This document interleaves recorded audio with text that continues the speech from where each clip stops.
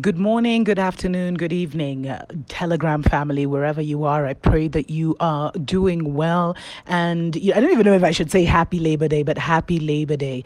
And really, this Labor Day, I hope that you are thinking more and more about how to be self sufficient, how to get off being a laborer for someone else and get into doing business for yourself. Because anyone who is attached anyway to the matrix is going to suffer in the times that are coming.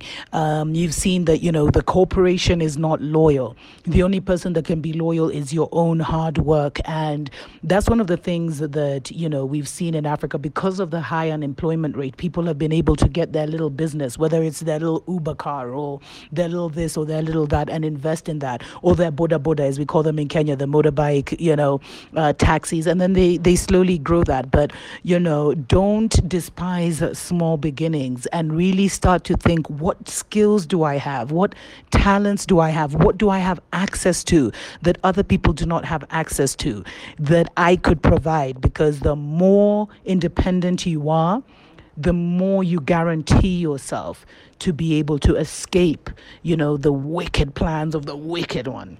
I love you all.